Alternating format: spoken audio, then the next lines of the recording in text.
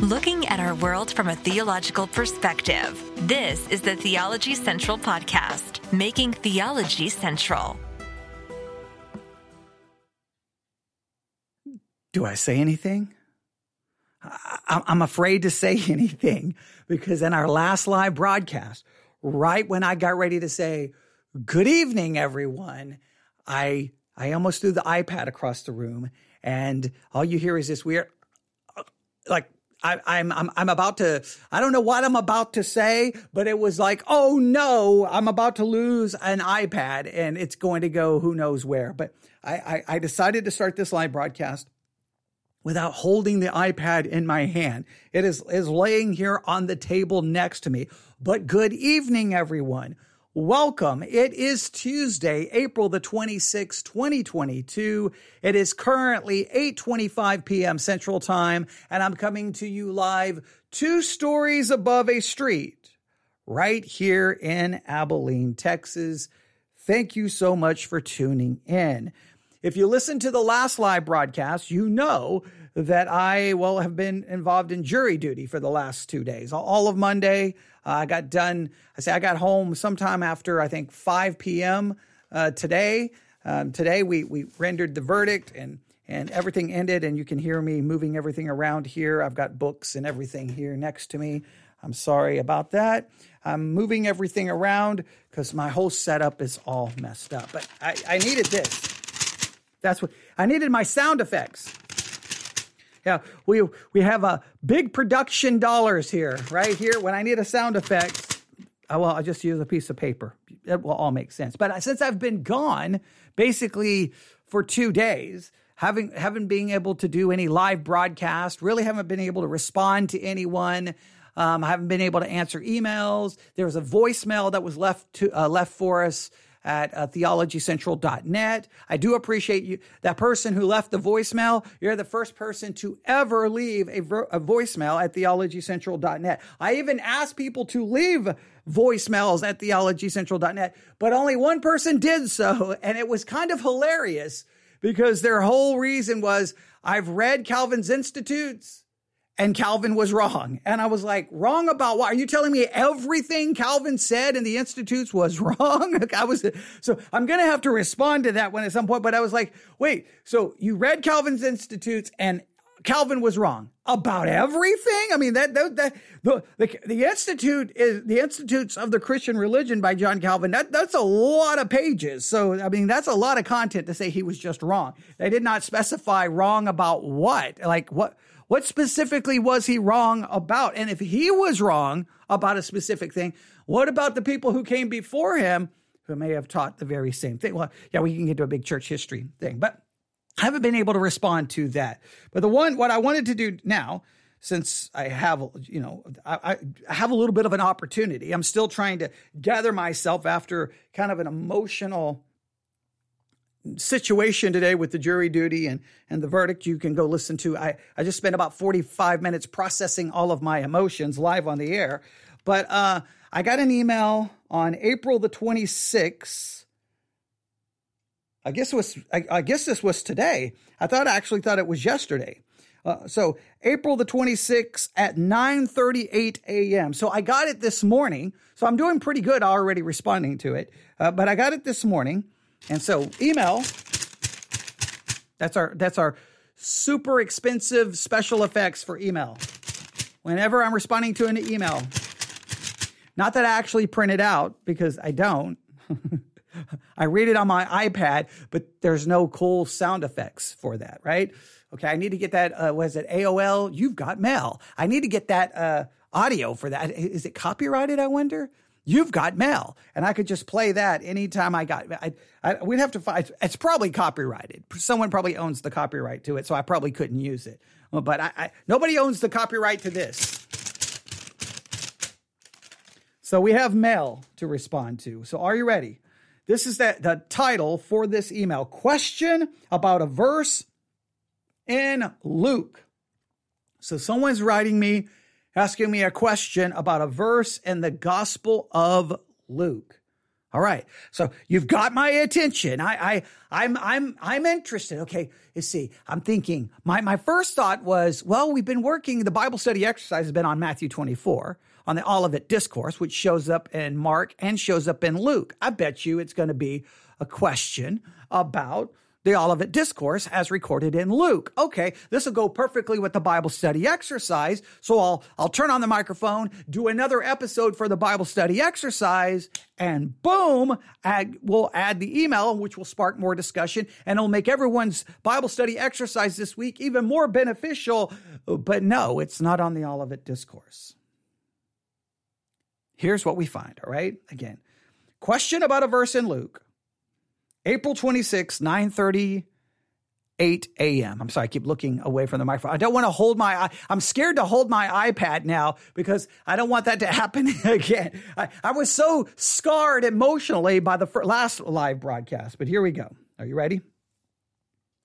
I have a concerning question regarding this passage. Now, let me stop right there. Now, when anyone says they have a concerning question, I take that seriously because I don't know about you. I've read the Bible and studied the Bible, and sometimes, man, I get these questions that to me are very concerning. They bother me, they trouble me, and I want an answer. And so I remember when I was a young Christian wishing I could get people to answer questions. So I take that responsibility seriously, that when someone emails me, I try my best to respond as soon as possible. I felt bad. I thought this one was actually sent yesterday, so I feel a little bit better that I'm still responding, but it's 8:31, so it's almost been 12 hours. So that's still a long time for someone to wait. So hopefully they will hear this soon. I'm going to email them back and say, hey, I just recorded, I did a live broadcast answering your question. But if you ever have a question, look, there's a million pastors and Christian podcasters out there. Feel free to email them. You may get a better answer. But if you can't get an answer, then feel free to email me, newsif@yahoo.com. And I always promise you, I will do my very best. And we will never, because I've seen some Christian podcasters do this, that if you want to ask the host a question, you have to be a supporter and you have to pay them $5 a month, $10 a month. And that to me is that is just to me almost blasphemous, because we should be wanting to minister to people, not charging people for the privilege to minister to them. It just seems weird, but okay. But always email me. Again, there's sometimes I can't respond as quickly as I would like, but I will always do my best. Okay. I will always do my best. All right. So here we go. Have a concerning question regarding this passage. And he's going to quote it. Then he said to them, but now whosoever has a money bag should take it, and also a traveling bag. And whoever doesn't have a sword should sell his robe and buy one. For I tell you, what is written must be fulfilled in me. And it was counted among the lawless. Yes, what is written about me is coming to fulfillment. Lord, they said, look, here are 2 swords. That is enough, he told them. Luke 22, 36 through 38. Now, the minute I saw what verse they had a question about, I kind of did one of these. Oh, no. Then I started questioning my willingness to answer questions, because no matter how I answer this question, I'm about to offend someone. Someone is about to get upset with me. This is a no-win situation. This is one of those things that there is no gain for it. I'm going to lose subscribers on YouTube. I'm going to lose people listening to me. I may lose people who actually support us. This is no win for me. There's no upside in doing this. But because there's no upside tells me that I need to do it, because the fact that there's no upside meaning that the answer to this is extremely unpopular, and that this passage, I think, has been abused, and that's why you can't win when you answer this. Look, when you can't win, that means that there are very strong opinions, differing opinions about it. And if you try and you don't pick a side, you're going to end up in trouble. And for me, I'm going to end up in trouble by both sides. All right. But here we go. We're in the Gospel of Luke. And whenever discussions arise about Christians, gun ownership, background checks, anything dealing with guns and Christians. You can almost just count down the seconds. You say something that's not full blown. Everyone should have a gun. Everyone should have an open carry permit. Everyone should have a concealed carry permit. And the way to stop all of the gun violence in this country is to give 10 people more guns.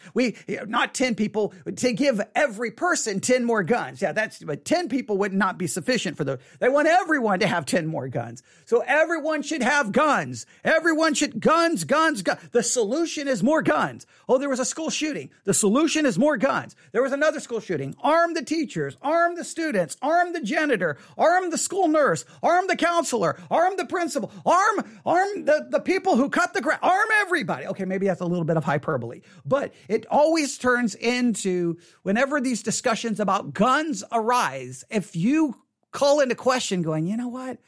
I just don't know if Christianity is compatible or if a biblical perspective is truly consistent with owning a gun, maybe even using a gun. I don't know how consistent this is. If you just call it into question, if you even just a little bit like, well, wait a minute. How do we reconcile carrying a gun and then taking that gun out if you're going to pull the gun and you're going to point it at someone, you have to acknowledge there's an intent to kill. Because you're getting ready to take a gun and shoot at someone. How do I reconcile that with things like Jesus saying, love your enemy, turn the other cheek, resist not evil, do good unto them who would persecute you or use you? Well, how do I reconcile that with, boom, I have a gun and I'm going to shoot you? How do I reconcile that? Now, some people try to reconcile it with the Constitution, but as Christians, we don't get our morality from the Constitution. We get our morality from God's word. So how do we reconcile this? Now, just the fact that I'm even raising questions. People, you're a liberal, you're a communist, you're a socialist. Oh, and just calm down. Here's what I'm not. I'm not committed to your political party, and I don't care what political party I don't care if you're Republican. I don't care if it's about Trump. I don't care if it's about the Constitution. I'm not beholden to your politics. I'm not beholden to the Constitution of the United States of America. What I am beholden to is the word of God, which I think should make me a very good citizen in the United States of America. But I'm not. It's not about America first. It's not about the Constitution first. It's not, and you've seen this. You've seen a lot of Christians post things on social media. It'll basically like, the Bible, the American flag, and a gun. And all you need. And I'm like, whoa, where did the gun come into play here? But whenever you call it into question, someone say, but Jesus told people to buy swords. Jesus told people to buy swords. Jesus told people to buy swords. Jesus told people to buy swords. And they immediately that proves everything. Yeah. See, Jesus told people to buy swords. This has to be the answer to all of the questions about guns. And I don't know if it's that easy. I really don't. And not only that, I think if I was going to make an argument for gun ownership and being able to use a gun and self-defense, I think I could come up with a far better argument than this. Even if I may disagree, I still think I could come up with a better argument. It just seems weird that they go to this passage and somehow this passage is somehow proof that we should all go buy a gun. And I'm like, there's a lot of issues. Is that really the purpose? Is the purpose of this passage really to instruct us on the controversial issue of guns and gun control in the United States of America? I will argue that has nothing to do with this passage in any way, shape, or form. And I think to try to force that kind of application into it is majorly problematic. But let's see what the emailer has to say in regards to this. All throughout the Gospels, we learn that Jesus was, for the most part, a pacifist. So I have an issue with this. Luke was written 80 to 110 years after the death of Jesus. So this isn't first or even secondhand information. So I'm conflicted by this, and it seems out of character. Could you please help me understand this verse? All right, now there's a lot to unpack here. First, let's just start with the dating question, all right? You state in a very dogmatic way that Luke was not written until 80 to 110 years after the death of Christ. If you do any research on the dating for the Gospel of Luke, you're going to find all kinds of arguments for all kinds of different dates. Let me just show you just a random search, just in a few minutes of searching and just going through different resources that I had available to me. Some say 85. Some say between 80 and 90. Encyclopedia Britannica has it between 63 and 70. 63 and 70. Others make this argument that Luke, if I can find this, if Acts was written about AD 62, and some people say Acts was written in AD 62, then this helps date the four Gospels. The book of Acts is the second half of a treatise written by Luke to a certain individual. Since we know that the Gospel of Luke was written before the book of Acts, then we can date the Gospel of Luke sometime around 60 AD or before. All right, so that makes an argument as early as 60, because Acts is the second half of a treatise, and Luke is the first part, and Luke was clearly written before Acts. So that would make an argument. Now, I'm not being dogmatic. I'm just saying that when you have so many differing sources, how many different, let's see, we got 85, 80 to 90, 63 to 70, all the way down to 60. Those are four different sources, all four different dates. All right. One of those is from Columbia University. One of those is from Wikipedia. One of those is from Encyclopedia Britannica. One of those is from blueletterbible.org. And I guarantee you, if I was to drive to the church right now, grab the Bible dictionaries and the Bible handbooks and just start looking at, I bet you we would get a number of different dates. So all I can say is this: I would not be so dogmatic and say, well, that's when it was written. When you have that many different dates, you've got to be a little bit more willing to go, okay. What? In other words, if the so-called experts can't be dogmatic, then that means we probably cannot be dogmatic. But I have to challenge you on something here, all right? Luke was written 80 to 110 years after the death of Jesus. Let's, for argument's sake, say your dating is absolutely correct, because I always love to do this. When someone says something that I may disagree with, what I always tend to do is just say, okay, for argument's sake, let's agree with your perspective, and now let's walk it through and see if it holds water, if it falls apart. Here's where I think your argument may fall apart. And this depends on what you believe. And if you don't believe what I'm getting ready to explain, then we really don't need to even worry about what Luke says. And so let me explain this. All right. So it says, Luke was written 80 to 110 years after the death of Jesus. So this isn't first or even secondhand information. So I'm conflicted by this, and it seems out of character. Now, here's where I have an issue. If you don't believe that the Bible is the inspired word of God, if you don't believe all scripture is given by inspiration, God-breathed, if you don't believe it's the God-breathed inspired word that is inerrant and infallible, then that means you can call into question anything in the Bible which you do not like or you have a problem with. At this point, then the Bible loses all sense of authority. And really, what's the point of arguing what a verse means? Like you're making an argument, well, I don't know if I can really trust this because it's not first or even secondhand information because it was written at such a later time. Well, if that's think about it. Can you trust Genesis? Genesis talks about the origins of everything, but it was written by Moses. Most would argue. There's some scholars that would argue against that. But if you have Mosaic authorship, well, he comes along way after the events of Genesis. So that means you can't trust that. We could go on and on and on. Like, well, wait a minute. When was this written? Who wrote this? And you can begin to call everything into question with that kind of an argumentation. The question is, do you believe that the Bible is the inspired word of God? If you believe it's the inspired word of God, then the issue is, yes, this is scripture. We have to deal with it. We may not like it.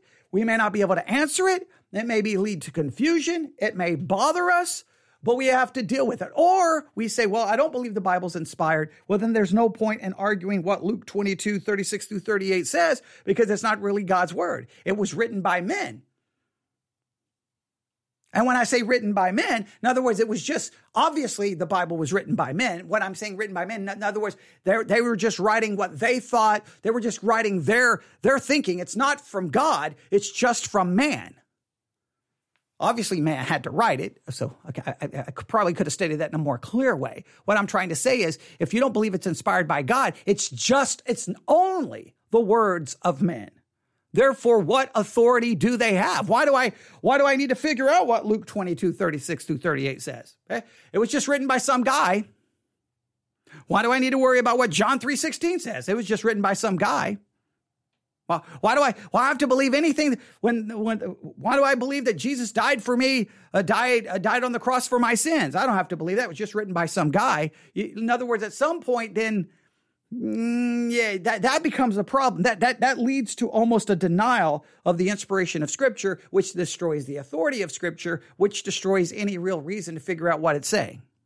Because it's just the words of men without any divine direction of what is in it. If we believe it's inspired by God, then guess what? The words in Luke were put there, ultimately there by God, as men wrote as they were led by the Spirit. So it really comes down to, what is your belief about inspiration? If you say, I don't believe it's inspired, all right, then does it really matter what it says? What makes it authoritative? So that would be my issue there. But I do believe that you could argue, wait a minute, this seems a little out of character, doesn't it? So let's go back and try to figure out exactly what's going on. So we go back to Luke chapter 22, all right? We go back to Luke chapter 22, all right? Now, this is, if you look at Luke chapter 22, verse 1, now the feast of unleavened bread drew nigh, which is called the Passover. And the chief priests and scribes sought how they might kill him, for they feared the people. Then entered Satan into Judas, surnamed Iscariot, being of the number of the 12. This is everything leading over to the Passover, the institution of basically what we would call the Lord's Supper. All of that is taking place, all right? Then you get down to verse 36. If you go back to verse 33, Jesus has predicted basically what's going to happen, that, hey, Satan desires, if you go back to verse 31, Luke 22:31, the Lord said, Simon, Simon, and the Lord said, Simon, Simon, behold, Satan hath desired to have you, that he may sift you as wheat. But I have prayed for thee that thy faith fail not, and when thou art converted, strengthen thy brethren. And he said unto him, Lord, I am ready to go with thee, both into prison and to death. Verse 34, and he said, I tell thee, Peter, the cock shall not crow this day, for thou shalt thrice deny that thou knowest me. And he said unto them, so he's telling Peter, this is all going to happen. This horrible thing, you're going to deny me 3 times. It's a horrible situation, but I'm praying for you. And all of this news is happening. And in the midst of all of that, he said unto them, this would be the disciples, buy now he that hath a purse, let him take it, and likewise his scrip, and he that hath no sword, let him sell his garment and buy one. For I say unto you that this that is written must yet be accomplished in me. And he was reckoned among the transgressors, for the things concerning me have an end. Now, this is specific instructions for the disciples. Very specific directions here. And I don't know how you can take these and go, this somehow applies to guns. I'm not saying that that's what the emailer is doing, but this is what a lot of people are doing. You may say it seems a little out of character. Possibly. We have to do some work to see why. But I just think it's hard to take this and say that this is somehow prescriptive. This is describing instructions given to the disciple in a very specific situation. So he tells them to sell, all right? Take your purse and likewise his scrip. He that hath no sword, let him sell his garment and buy one. So if you don't have a sword, go sell your garment and buy one, all right? Then verse 38, they said, Lord, behold, here are 2 swords. And he said unto them, it is enough. Now, wait a minute. He first seems to imply that you all need one. And they said, we've gotten 2. All right, that's sufficient. So they only have 2. We'll go with the idea of 12 disciples. Out of 12, they only have 2. All right. Does that mean that these swords are somehow instruments of defense, instruments of offense? Like, obviously he initially said everyone to buy one, but he immediately just said, okay, two is sufficient. Why is 2 sufficient? Why? What, wouldn't you need more? I mean, are you going to defend yourself? Now, I will argue Peter ends up using one of them, correct? Right? When they come to arrest Jesus, he ends up chopping off someone's ear, and he's told to put away the sword. Right? Yes? Now, what kind of sword is this? What was Peter trying to do? What was going on? Well, a couple of things. Let's go to Luke 22 in the Blue Letter Bible app. Luke 22. We can go down to let's go to verse 36. I'm going to open up the interlinear. And okay, we're going to find the word sword here. Okay, I'm interested here. Making sure, okay, and buy a sword. Here is the Greek word that is used. Strong's G 3162, machara. Machara. Machara. Machara. Now, machara is used 29 times. Machara is a knife, figuratively, war, judicial punishment, or sword. All right. So it's a knife, but it can be used in a figurative way to describe something related to war or judicial punishment, a sword. If we go through the different ways that it's used, in other words, it could be used in a very figurative way. In other words, Matthew 10:34, think not that I'm come to send peace on the earth. I came not to send peace, but a sword. In other words, war. I came to cause war, division, not peace. So that one is not referring to a physical instrument. He's referring to obviously being used in a figurative way. Matthew 26:47, while he yet spoke, lo, Judas, one of the 12, came with him, a great multitude with swords and staves from the chief priests and elders of the people. All right. So now they are coming with swords. Right? Same Greek word here. All right. Same Greek word. Now, this can be used to describe a lot of different things. You'll see this in a minute. All right. There is an actual sword, Matthew 26:51, and behold, one of them which were with Jesus stretched out his hand, drew his sword, struck a servant of the high priest, and smote off his ear. Jesus said in Matthew 26:52, put away again thy sword in its place, for all they that take the sword shall perish with the sword. So someone has a sword, right? And then they are told to put away the sword. Don't use it. They take it and someone's ear is chopped off. Don't do that. Stop it. Stop it. Jesus stops it. So when they use it in an offensive way, or you could argue in a defensive way, where they're coming to get Jesus, there is rebuke for it.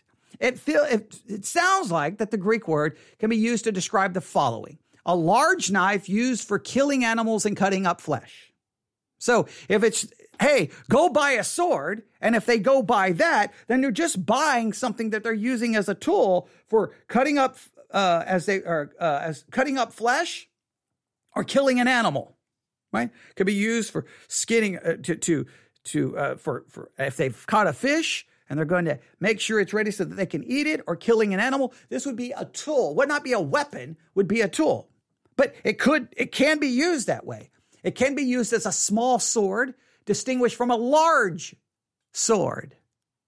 But it can refer to a curved sword for a cutting stroke or a straight sword for thrusting. So it sounds like it could be referring to all kinds of different. It could just be, hey guys, you're going to need a sword, quote unquote, a knife used for tools that you're going to need, killing an animal, other things that you may need to use a knife for. That would just be using it more as a tool, which would make a lot of sense in that particular situation at that particular time. Or it could be like you need a sword, and you could argue it's a sword for some kind of defense. You could make an argument that that's what he's saying. But again, the first time it's used in that type of situation, they are rebuked and said, hey, those who live by the sword are going to die by the sword. That seems to go against the idea of using it in an offensive or defensive way. Some say, well, but because Jesus had to go to the cross. Okay, but when did he give them any better instructions on when or when not to use it? Because Matthew says, love your enemy, turn the other cheek. That seems to go against using it for that particular way, right? We have to at least acknowledge the difficulty here. So that's what we're left with. You can go all through all 29 uses of it.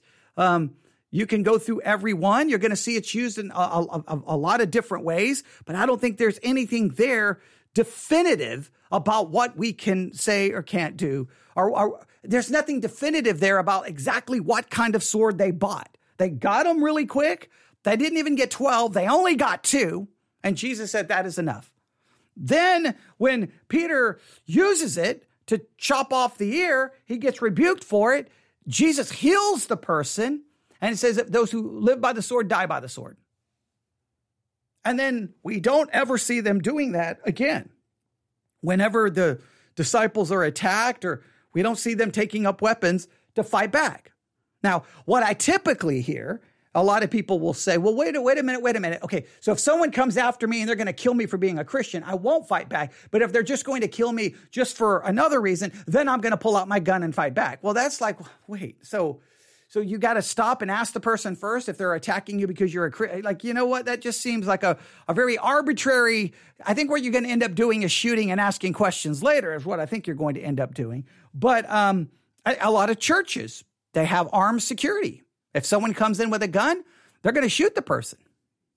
And they almost brag about it. Hey, you come into this church, we'll put you down. And I was kind of like, whoa, is that a Christian? Should churches have people with armed guards?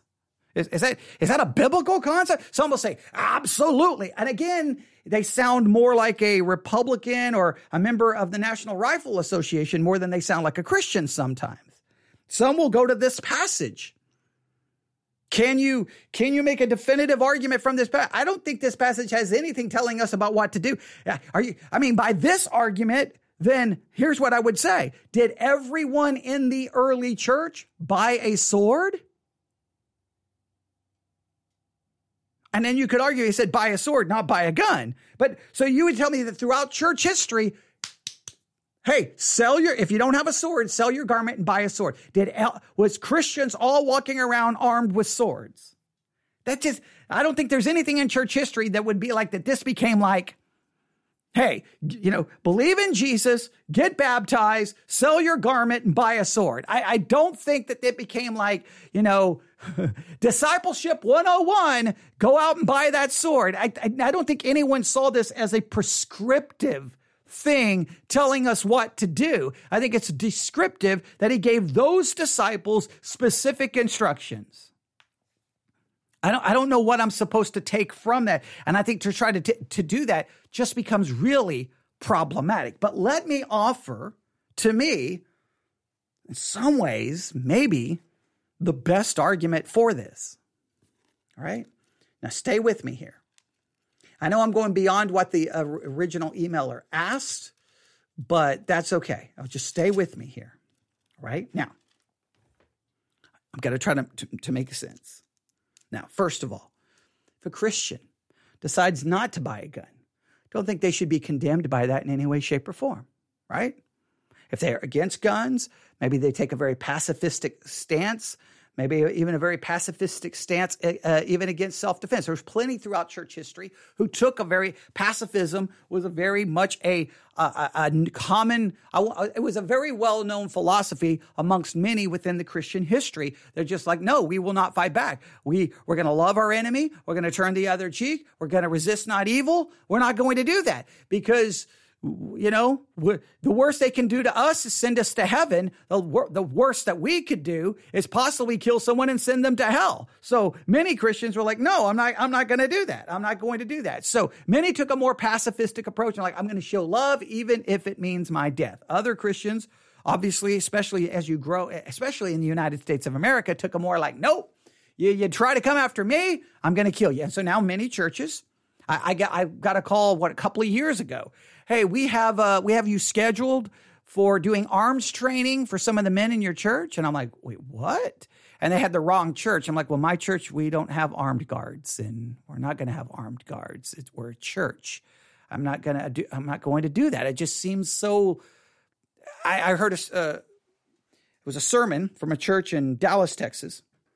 They were bragging about the fact that, hey, if you come into their church, hey, if someone comes into our church, if someone comes in, you just get down. You just go to the ground because we got men in this church armed and they will take out the person. They will kill them, right? Basically. And they almost bragged about it on radio. It was insane. Like it was almost like, hey, you know what? In this church, you just go down. We got men behind you. They got guns. They're going to take them out. And I'm like, crazy. And then they tell this absolutely insane story that their church is kind of in the inner city of, I guess, some part of Dallas, I guess kind of a rough neighborhood, according to them. And someone had come in and was causing a commotion. So they were trying to escort the person out. They literally tell this story on radio. Now, as soon as they told the story, I think within 24 hours, the sermon had been removed from their website. Go figure. But so there's someone causing a disturbance. They're trying to usher them out. And the person who's causing the disturbance reached into like his pocket, and immediately one of the men in the church pulled out a gun, got ready to fire, and realized the person was just pulling out their cell phone, came really close to killing an innocent person. But they saw that as like a badge of honor. See, we're tough. We don't mess around in this church. You come in here and mess with us. We got guns. And I'm like, what has happened to the church? I don't understand. And this part of Texas, gun giveaways from churches is like, man, that's like a badge of honor. We're giving away an AR-15. And next Sunday, we're giving, and I'm like, your church is giving away a gun, but they'll say, Jesus told everyone to buy a gun. Well, then why, like, it's just, or buy a sword, but they basically make it synonymous with buying a gun. It's just crazy how far we have gone. But if someone doesn't want a gun, I don't think they should be condemned. Now, if someone wants a gun, well, you could argue that in Luke 22, they would be allowed to buy at least a weapon that could be used in a defensive or offensive manner, right? I mean, the word sword there seems to have a wide range of meaning. Can be a knife, though, so you can't just completely go with that. You would have to ask yourself, how does this work with loving your enemy? How do you love your enemy while you're shooting them? How does that work? You say, but no, I have to defend my property or my family. People would make that argument. Here's what I would say. Here's to me is maybe the best way to deal with it. The Bible does this in Romans chapter 13. You know that passage that everyone wanted to throw out during COVID? I don't think we should have thrown it out because I think this is very helpful here. You'll see how I try to process this. Tell me if you think this works. Romans chapter 13, verse 1, let every soul be subject unto the higher powers, for there is no power but of God. The powers that be are ordained of God. Whosoever therefore resisteth the power, resisteth the ordinance of God, and they that resist shall receive to themselves damnation. Meaning that, hey, we can submit ourselves to the government, to that power, because it's been ordained by God. Now, I understand there's some situations where we may have to resist, but our normal posture should be, how can we respect and honor the government and obey it? That should always be our first thought, first and foremost, okay? But so because that power has been put there by God. Now, please know this. For rulers are not a terror to good works, but to the evil. Will thou then not be afraid of the power? Do that which is good, and thou shalt have praise of the same. For he is the minister of good to thee for good. But if thou do that which is evil, be afraid, for he beareth not the sword in vain. Now, clearly, this is the ability of the government to execute punishment. They have a God-ordained power to execute punishment. They have the sword. Now, this is the way I think about it. Okay, the government has power. In the United States of America, that government has authorized the citizens the right to take up arms and to bear arms, and in many states have given the citizen many rights when it comes to self-defense. Now, you got to know the self-defense laws in each state because they differ greatly, and you got to know exactly what you can and cannot do, because you can be using self-defense and find yourself going to jail if you do so incorrectly. But you could argue to me that the government authorizes me certain rights and privileges and powers. So by me taking up a gun and then utilizing it to protect myself, I am submitting myself to the authority of the government and doing what they allow me to do. They have the power to use the sword, and in a sense, they give me that power to use it in cases of self-defense. Or if I join the United States military, they then authorize me the ability to use the sword, right, and carrying out some type of war, right? Now, we can get into a discussion about the just war doctrine. I think war would have to meet a certain qualification, but I think that to me makes more sense than the Luke passage just seems to have. It's not in it. It's just telling, hey, these disciples, here's what you can do. Sell your garment, buy a sword. They only get two. So it's not even all of them end up with one. And then the first time someone uses it, they get in trouble. And then you have, the word there could simply refer to a knife. So I don't know if I would use that. The Revelation, the Romans passage, the beauty of it is, okay, I'm a part of the United States of America. I submit myself to its government. That government has authorized me the ability and the right to take up arms, and those arms can be used in the following situations. It can be used for self-defense if it meets this criteria. It can be used, and whatever the case may be. Then I would be like, okay, I'm in a sense submitting myself to that government, and they have the power to use the sword, and they authorize me the right to do so. Now you still have to work around the passages that say, turn the other cheek, love your enemy, that seem to be very pacifistic in nature. You can't deny that. Jesus is very pacifistic in those verses. Now, people will say, no, turn the other cheek doesn't mean if someone's really hurting you. It just means turn your cheek from an insult. In other words, we so water those down that basically anyone can follow them. Basically, and again, my whole argument is when Jesus talks about resisting not evil, turn the other cheek and love your enemy, that's in the Sermon on the Mount. And I think the goal of the Sermon on the Mount is to condemn all of us. And if we water it down to something that we can actually do, well, then it doesn't do what it's supposed to be, making the law of God, showing us the true nature of God's law, which condemns us. It's not supposed to be like, oh, I can do that. Well, just turning the cheek from an insult is not that hard to do. Getting actually slapped in the face and doing it, I don't know if I can do that in my sinful nature. So therefore it condemns me, demonstrating I need a savior. Now, even though I believe it's law that's supposed to point me to Jesus, it still is a moral directive, which I'm supposed to try to put into practice, no matter how imperfect it may be. I just know that, an eye for an eye, and tooth for a tooth, that's Old Testament. That's not for us. We're not supposed to be seeking revenge. Not an eye. We're supposed to be turning the other cheek. We're supposed to be loving our enemy. Now, the government is supposed to be bearing the sword. Now, you could argue, well, wait a minute. If that government allows me to do so, then am I following Romans? In other words, can you follow Romans 13 by bearing the sword under the legal authorization of the government? But at the same time, does that negate the very, very strong type of pacifism that Jesus seems to call for in the Sermon on the Mount, which is, no, resist not evil. Turn the other cheek. Love your enemy. Where is the balance there? There's not an easy balance. Look, I'm here in the middle of nowhere, Texas. I may be the only person in my church, I can probably guarantee you, who doesn't own a gun. People in my church probably own a lot of guns. I probably don't even want to know how many guns and how many rounds of ammunition they own. I don't.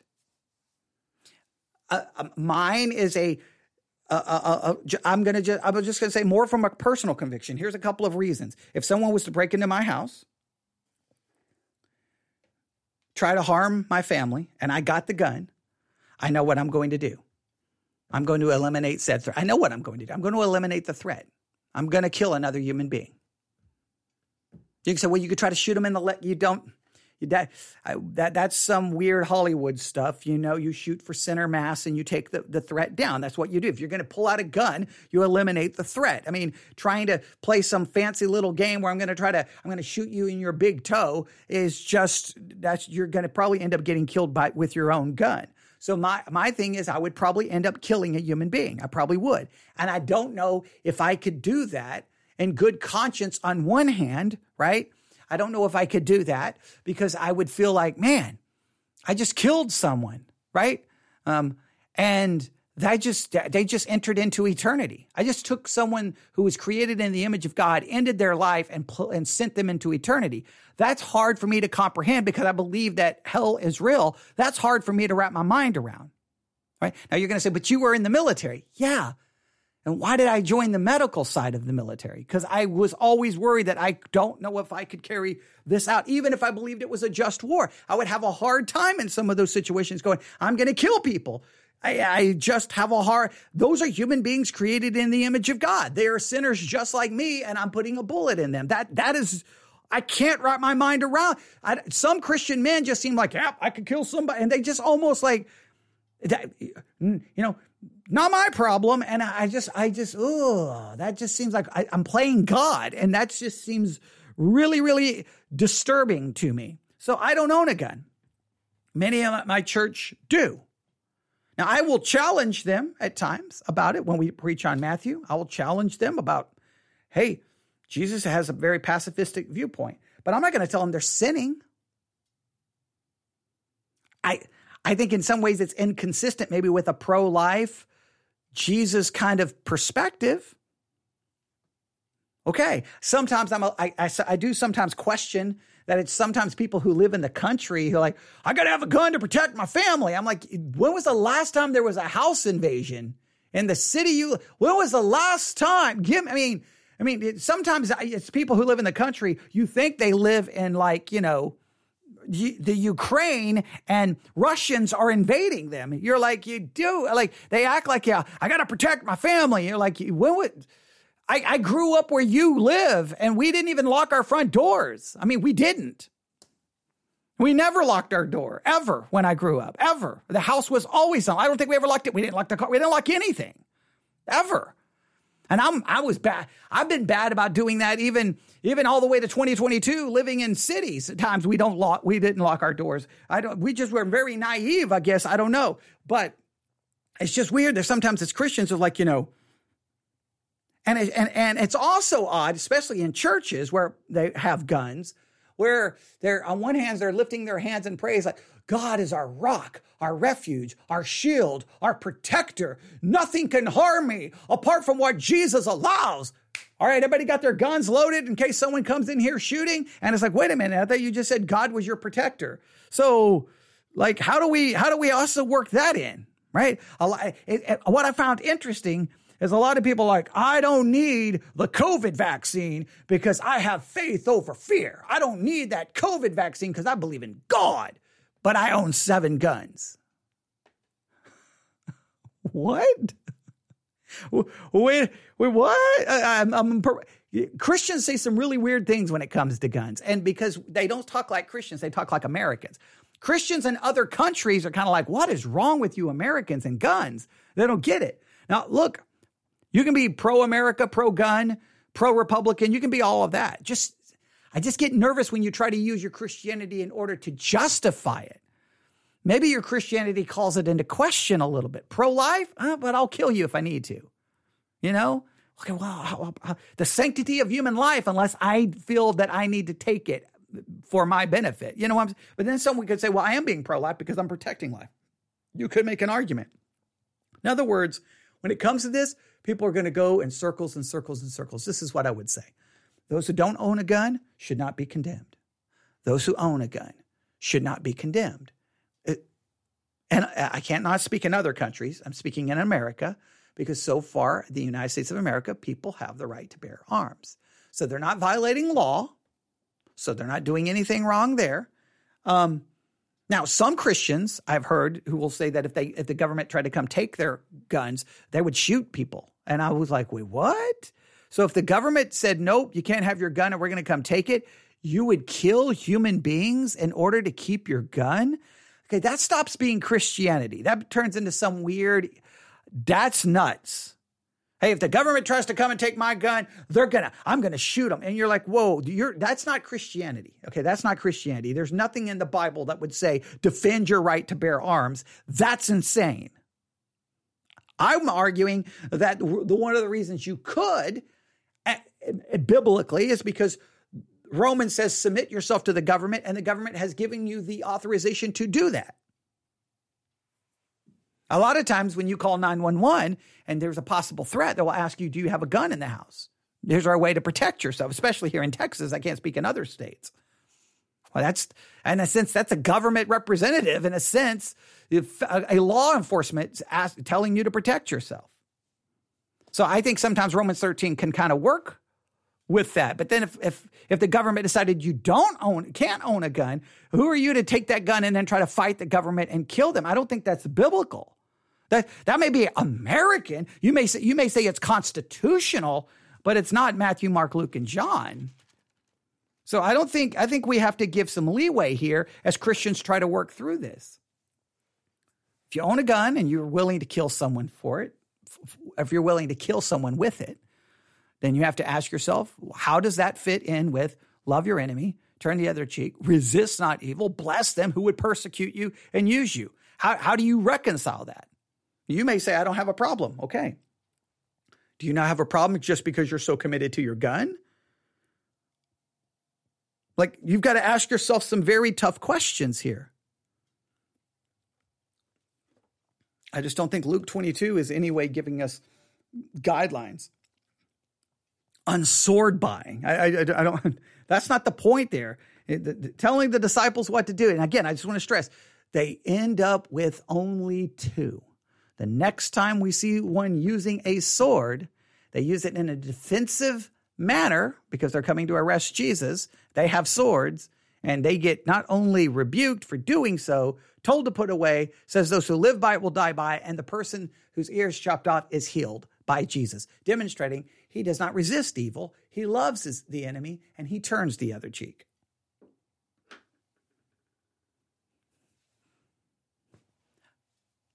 So I can't own one because I just don't think I could do so. Now, let me make it very clear. I am not saying I'm more spiritual than anyone, because I know if someone tried to break into my house and hurt someone, I don't own a gun, but I will use every means necessary to try to defend my family. I will try to use everything that I know to do so to try to defend them. I would hope I wouldn't have to kill them.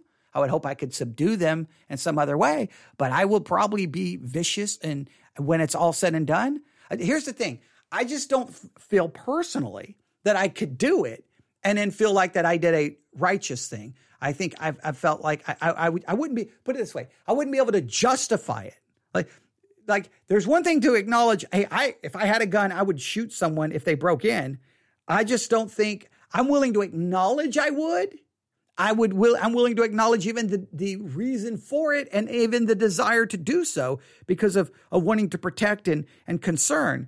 Out of the same time, I just don't feel like I can somehow start twisting Bible verses to make it feel like I can prove it. I can do it. Some people will try to go to the Old Testament. I'm like, well, then, that can be a slippery slope as well, because the all kinds of laws in the Old Testament. And so then we pick again the one we want and throw out the ones we don't. It becomes majorly problematic as well. So I think with Luke, the dating to me is irrelevant because I believe it's inspired scripture. I believe Jesus gave them specific instructions. Does it go against the pacifism? Well, it depends on what kind of swords they bought. If they bought knives to skin animals and to use for cutting rope or whatever other things, to gut a fish, whatever else they were trying to do, it would make perfect sense. Right? I mean, I grew up in the middle of nowhere, Texas. I can't tell you, I think every boy from the age of 6 to 20 had a pocket knife. I think we all had knives. They would usually wear them on their hip, a little knife case. Everyone had a knife, okay? Those knives were not out there, I'm going to go stab. They were used as tools because people, whatever you're doing out in the country, you need a knife for at some point in time. So if they bought that, then it's no contradiction against the pacifism. Now, some will say, but you don't know. Now, you could argue when Peter tried to chop off his ear, was he using a knife or was he using a long sword? It seems to be different than a long sword. So some sometimes joke that Peter trying to chop off the ear is an absolutely hilarious story because he was trying to do so with a knife. A lot of people will acknowledge that it seems like a foolish story. Others will say, wait a minute. See, that proves it was a long sword. Okay, you again, see, if you cannot be dogmatic, I know this. Whenever Luke was written, it was written under the inspiration of the Holy Spirit. So I'm going to trust that Jesus actually told them to do that. They didn't end up with 12. They ended up with 2. A sword is used. Someone's ear gets chopped off. The person using it gets rebuked and said, if those who live by the sword die by the sword, put it away, don't use it. Jesus then shows love to the person whose ears chopped off. He does not resist. He's killed, and he doesn't fight back, and he doesn't resist. I know that all those are facts. I know that Luke clearly, that section of scripture is not trying to give me a doctrinal thesis on the right to bear arms, guns, or anything like that. That's not what it's for. I know Romans 13 says I'm to submit to the government. And I believe that government has the right to bear the sword, right? Has the right to execute punishment. But in our governmental system, that government has given us that same right to not to carry out punishment, but to bear arms and to use them in defending ourselves. But the Bible also says, love your enemy, turn the other cheek. You've got to balance all of that out. You say, well, it's almost impossible. I agree. That's why there's so much disagreement in 2,000 years of church history. Look, if it was easy, there would be agreement, but there's not. So each individual Christian has to struggle with that. I pray that you're never in a situation where you have to kill someone, have to harm someone. I pray that you're never in that situation.